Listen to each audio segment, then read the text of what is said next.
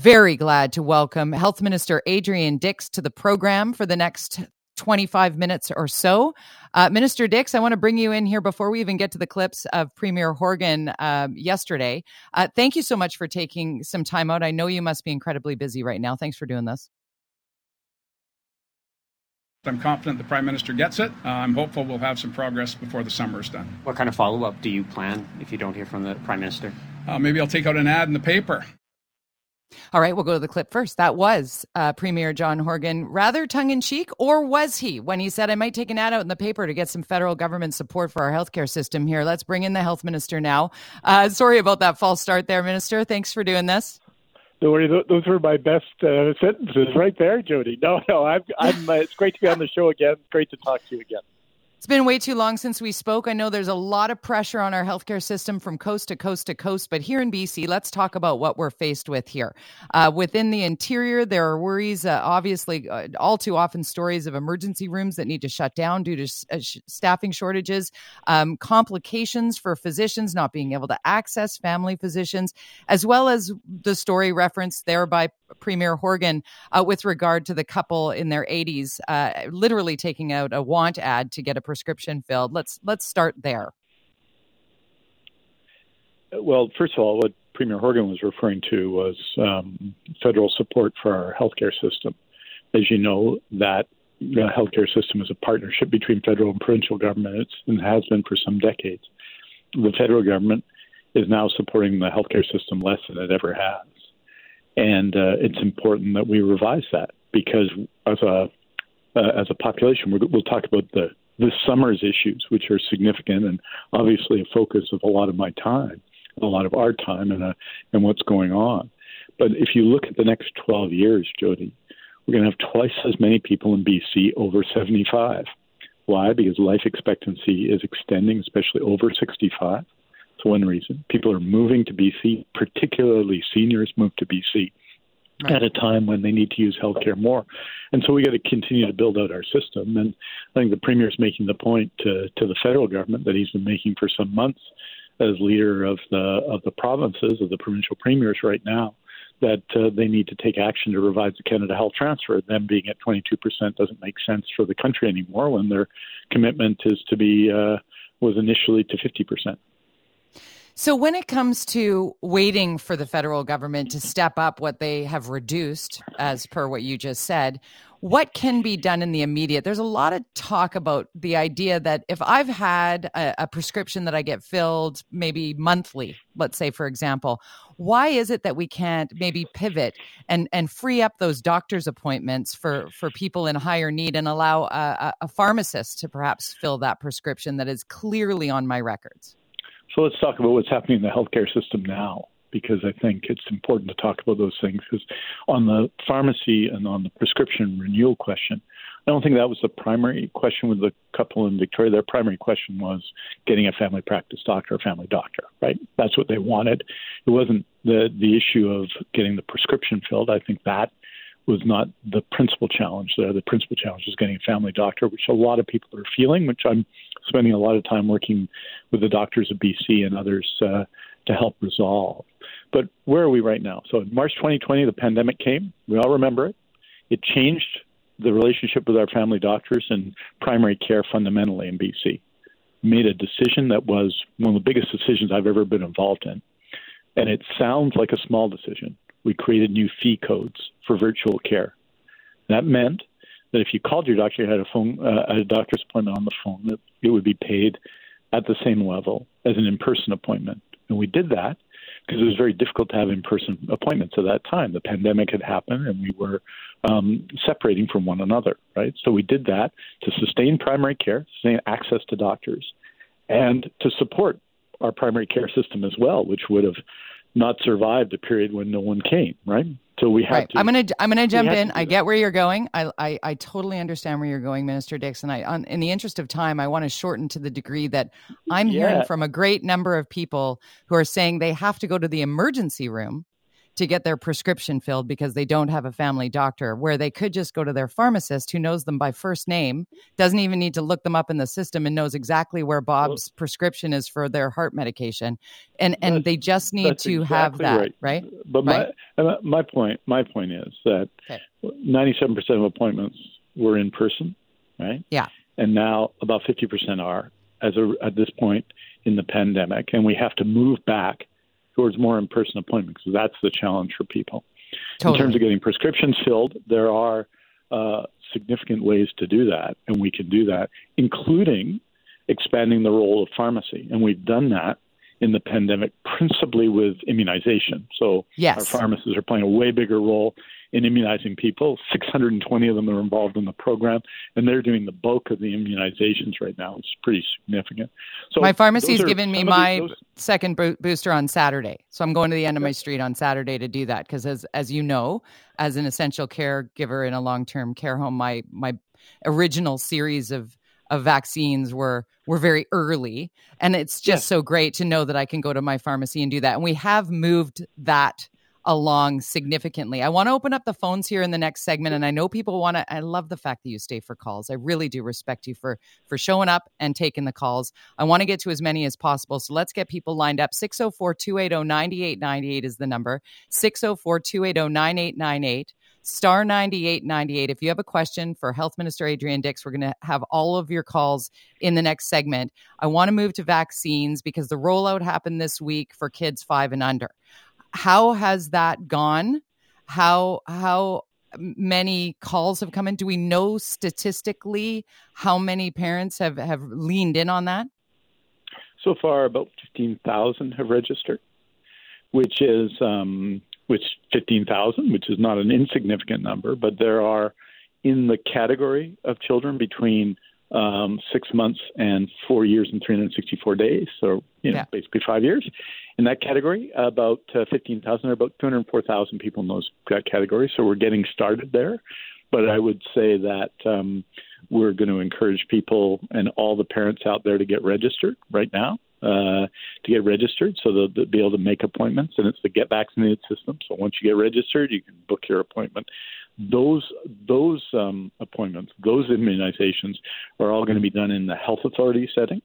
And that's what our public health folks are most experienced at, giving vaccines to children and to infants. That's what they do on a regular basis and every year. So you have people who are very much able to do that.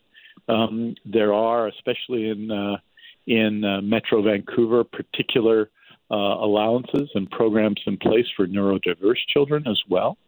And we're working with all the relevant groups to work on that. We have a pilot project for office-based GPs and nurse practitioners as well, and we're hoping people take it up on it. So about 58% of those 5 to 11, children 5 to 11, got their first dose of a COVID-19 vaccine.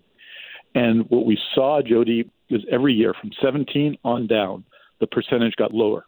And so we're not expecting necessarily that every child between 6 months and 5 years will get vaccinated. But we're encouraging parents to register their children, help keep their children safe and their families safe. Jody Vance in for Jill Bennett. No surprise, we're long on calls and short on time with Health Minister Adrian Dix. Taking your calls here on the program. Let's get right to it. Risa in Coquitlam, welcome. What's your question for Minister Dix? Well, I had a bladder infection on the long weekend. Needed a prescription for antibiotics. Couldn't get in for a phone call to my doctor for 2 weeks. Clinics are booked up by like 10 o'clock in the morning. So I went to the hospital Monday night for 3 hours, holding up with everybody else just to get a prescription for antibiotics. And I just think it's such a waste of money. Our whole system is just so flawed. It's frustrating. It is frustrating, and I know the pain of a bladder infection. You know exactly what you need to take as well, and that goes back to the question that we were talking about earlier, Minister, about knowing what you need.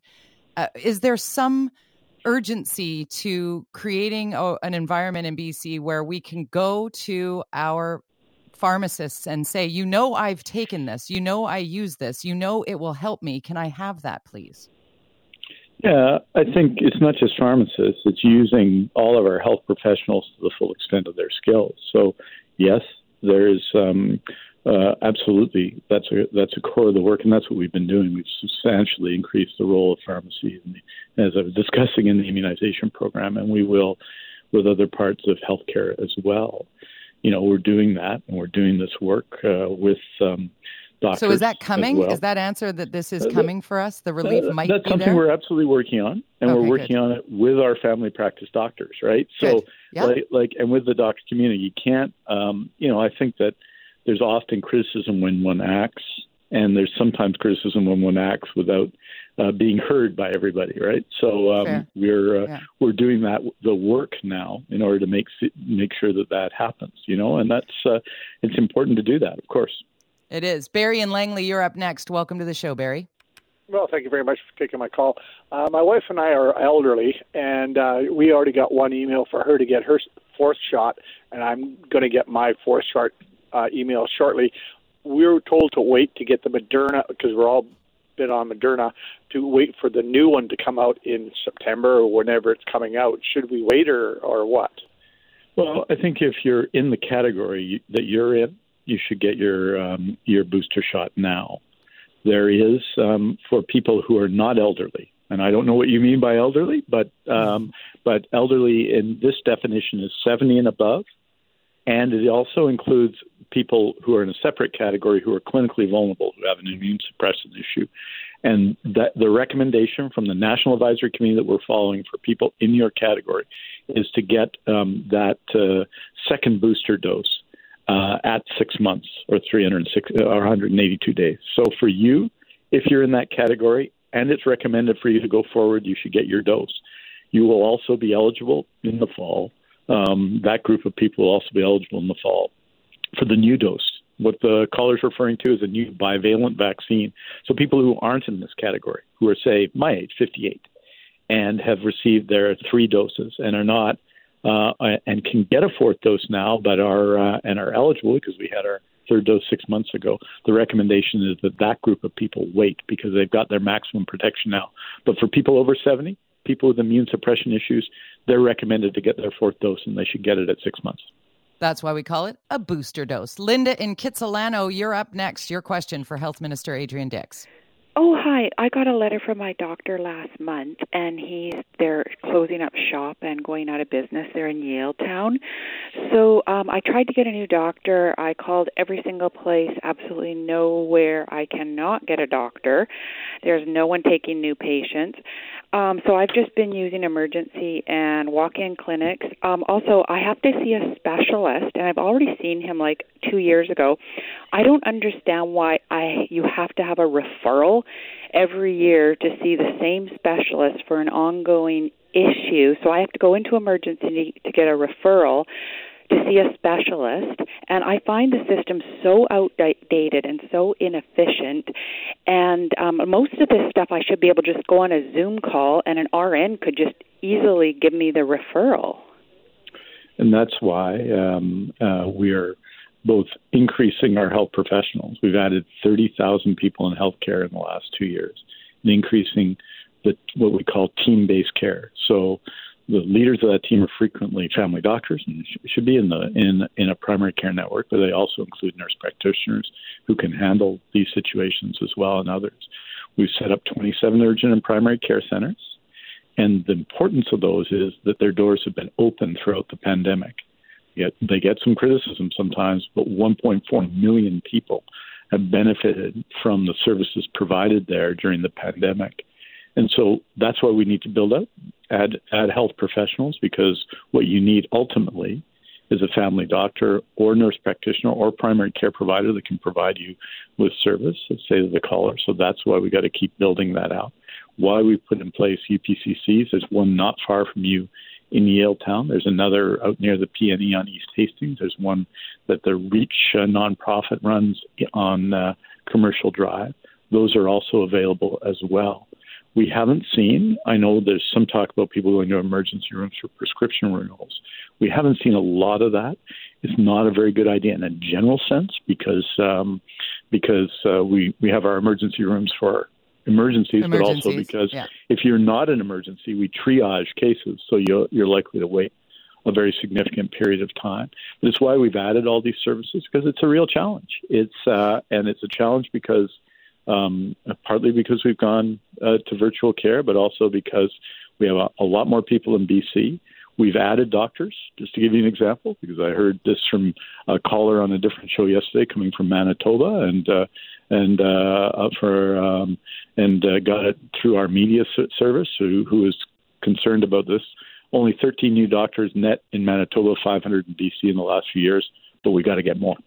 We do got to get more. I wish we had more time, Health Minister Adrian Dix. Always glad that we can bend your ear and open up calls for our listener. Lots of people with questions. For those who have questions or comments, please call our buzz line, 604-331-BUZZ, 604-331-2899. As I said, Minister, appreciate your time very much. Thanks. Hey, right on. Take care, eh?